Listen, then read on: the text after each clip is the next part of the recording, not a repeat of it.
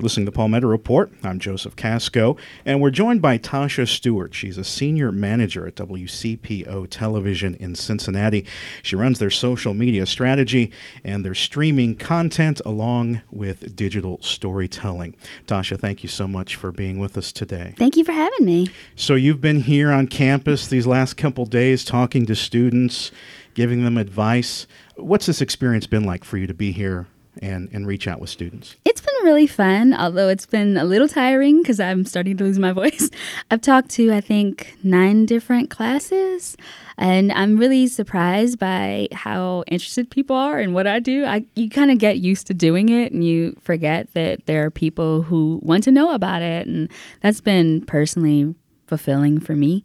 And everybody's so welcoming. There's some real Southern hospitality going on here. So I've really enjoyed myself. So when we say that you manage digital storytelling or oversee social media strategy, tell us about, what you actually do in your position. So my position oversees several roles. My official title is Senior Manager of Engagement. And as part of that, I oversee our sports team, an entertainment reporter, another multimedia journalist who works on enterprise content, our multimedia producer who produces our podcast in addition to 1,000 other things. I oversee our freelancers, both reporting freelancers and visual journalists. Like I said, I oversee our social media strategy. So while I'm not doing the day-to-day posting on our Twitter and Facebook accounts, I'm helping inform the things that we do post, special plans to promote our targeted special reports, TSRs, which are the stories we work on and we promote with a little bit of financial assistance. Also, some of the big stories like projects that we've been working on, I come up with social media plans to help spread the word about them, extend the audience for them, figuring out who the best audiences are to let know that we're doing the story, to tag on social media, to actually directly reach out to and message that we're doing those stories in hopes that they will share them with their networks. And I work with the reporters on coming up with language for their social posts for those stories as well, because we want to help maximize the audiences for those stories since they put so much effort into reporting them.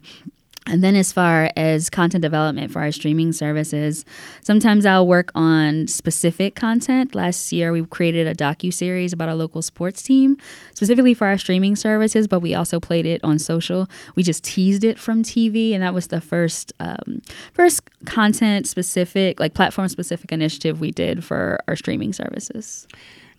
Do you find, has it been your experience that a lot of television stations are starting to invest as much in the creation of digital content as your station has? So this is actually my first TV station. My background's in newspapers and digital, but just anecdotally from what I read, it does seem that TV stations are seeing more of the value for digital, especially in reaching a younger audience and just expanding the audiences for their content. Because again, reporters are putting a lot of work and time into reporting this content, and you want to make sure you maximize the audiences for it so that it reaches as many eyeballs as possible. A lot of services seem to be looking at streaming as like the future as more and more people become cord cutters, moving away from things like traditional cable.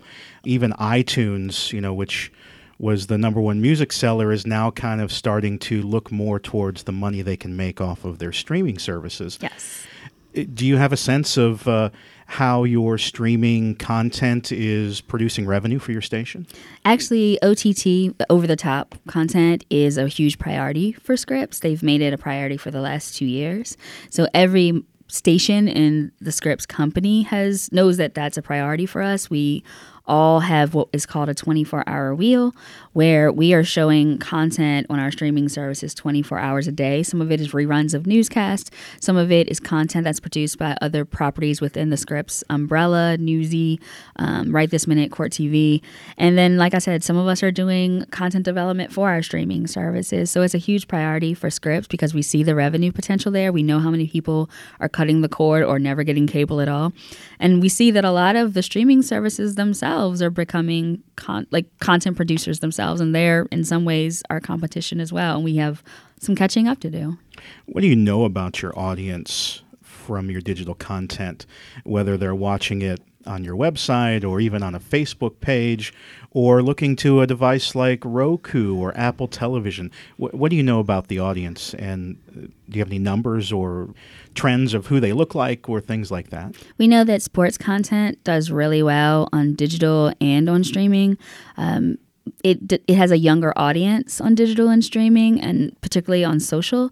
The audience skews older for TV, which is to be expected, frankly. So as legacy media continues to consolidate and constrict, we're looking for fresh audiences to share our content with, and that's where we're seeing a lot of growth, particularly in digital. When I first came to WCPO, they had a digital newsroom separate within the TV station, and I was tasked with creating digital-only content. Now I'm tasked with creating multi-platform content because we see there's a hunger to connect with us outside of legacy media on all of our platforms, and we see the value in that. You're listening to the Palmetto Report. I'm Joseph Casco, and we're speaking with Tasha Stewart. She's a senior manager at WCPO Television in Cincinnati. She's here visiting and sharing her knowledge with mass communication students here at Winthrop University. She manages their digital storytelling and social media content. What's been your big advice to students as you've talked to these classes, as you've met with them one-on-one? What's the advice that you're giving to them about how to break into this business?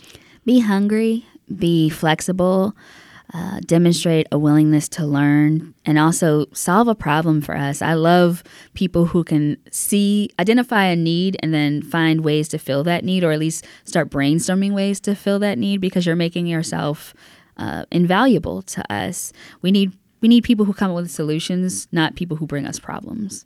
And I said, if you can figure out a way, if you can identify a need that the organization that you want to work for has and come up with ways to help fill that need, you're solving a problem for them. You're making yourself essential to them, and they'll be more likely to hire you. And you've told students that you do a lot of hiring and you look at a lot of resumes and demo reels. What jumps out at you when you're looking at a candidate, and how can students take that advice and hopefully help them get a job when they leave here?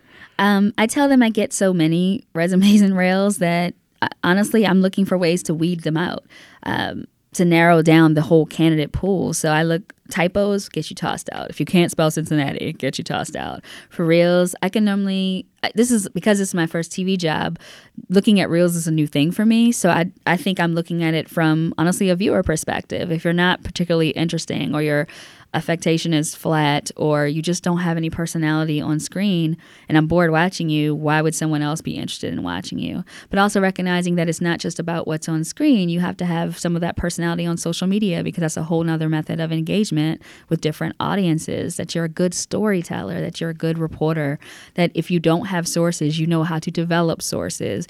If you've been in the business for a while, that you have a good source network. Being able to develop sources is really essential for young journalists, and frankly, a lot of them struggle with that, especially as they're moving around to new markets. And that when you enter a market, just don't look at it as, I'm going to sign this contract for 2 years and be out. Look at it to get everything you can out of that experience, not just use it as a stepping stone.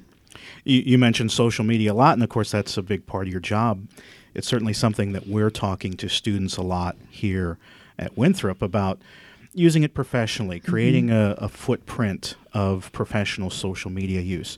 What advice do you have, or what would you say to students about how they're going to be asked to use social media professionally in any type of field of mass communication?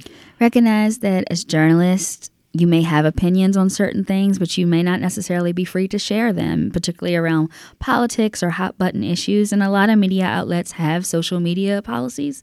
You need to know what they are. You need to follow them. And you need to know that even if you don't agree to them, once you sign up to work for that news outlet, you're bound by the guidelines of that social media policy. And if you violate them, there are consequences. When you're looking for a job, make sure your social media profiles reflect the brand you want to put out there.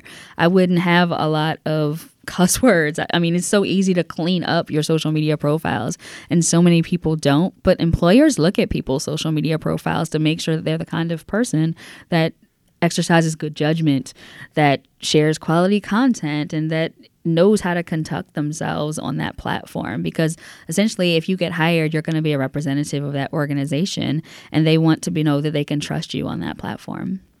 How would you characterize the state of the news business. I mean, we see a lot about the tension between journalists and politicians. And when you have someone like President Trump, who's very critical and talking about the problems he sees with news media, what's been your experience like when you go out and talk to people? When you tell someone what you do for a living, what's that been like for you?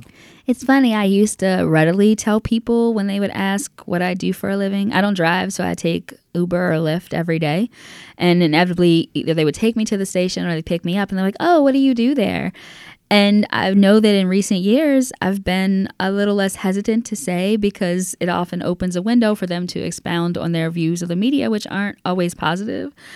And because I'm technically a representative of that station, I can't always react the way I want to. Sometimes I just want to be like, oh, Lord, I wish you would be quiet. But I cannot do that. I still have to be gracious and smile and just listen and nod politely. And it can be stressful. It can be frustrating. I mean, when we're out, some of our news vans have had things thrown at them, have had signs left on them. And that's disheartening because you see the negativity coming to persist in how society interacts with us, and it just keeps feeding that sense that there's a mistrust of the media, and that's really unfortunate because we need the media and its journalists now more than ever. I've heard people say often that some of the best journalism being done right now is at the local level, and you've worked at a couple of pretty important local publications, Detroit News, Atlanta Journal-Constitution, now one of the television stations in a major market like Cincinnati. What do you think the impact of local journalism is? I think it's invaluable because without journalists on the ground serving as watchdogs, checking your public officials, checking your organizations to make sure taxpayer dollars are spent responsibly, if no one is watching, that allows for all kinds of corruption to potentially enter local communities. So it's really important to support local journalism and know that these journalist salaries have to come from somewhere. And I know some people balk at paying for content, but if you don't pay for it, it will likely go away. And then who will be minding the store? And it's a very dangerous thing to have no one minding the store because then you kind of have a free-for-all. Thankfully, a lot of people are starting to see that and supporting local journalists, and we are super thankful for that. But there's always more work to be done. We're going to continue to need to be supported in order to survive and continue doing the work that is a public service. One last thing is you interact with students, and oftentimes when you talk to them, they're on the fence about where their career path is going to lead them, even as a mass communication major. What would you say to them if they're sitting there and debating, do I want to go do this professionally? Do I want to go do this for real? What might your advice be that you would offer to them? Whether it's journalism or not, if you have a passion for it, it will feel less like work and more like a calling. So never do something just for the money. I know the money can be tempting. We all got bills to pay. But if you have a passion for the work you produce and you recognize the impact it could potentially have, that's way more powerful than anything else you could do. And it will feel more rewarding at the end of the day. Tasha, thank you so much for being with us. We really appreciate it. Thank you for having me. I appreciate it. That was Tasha Stewart, a senior manager at WCPO Television in Cincinnati. She's been making the rounds this week, speaking to mass communication students here at Winthrop University. You're listening to The Palmetto Report.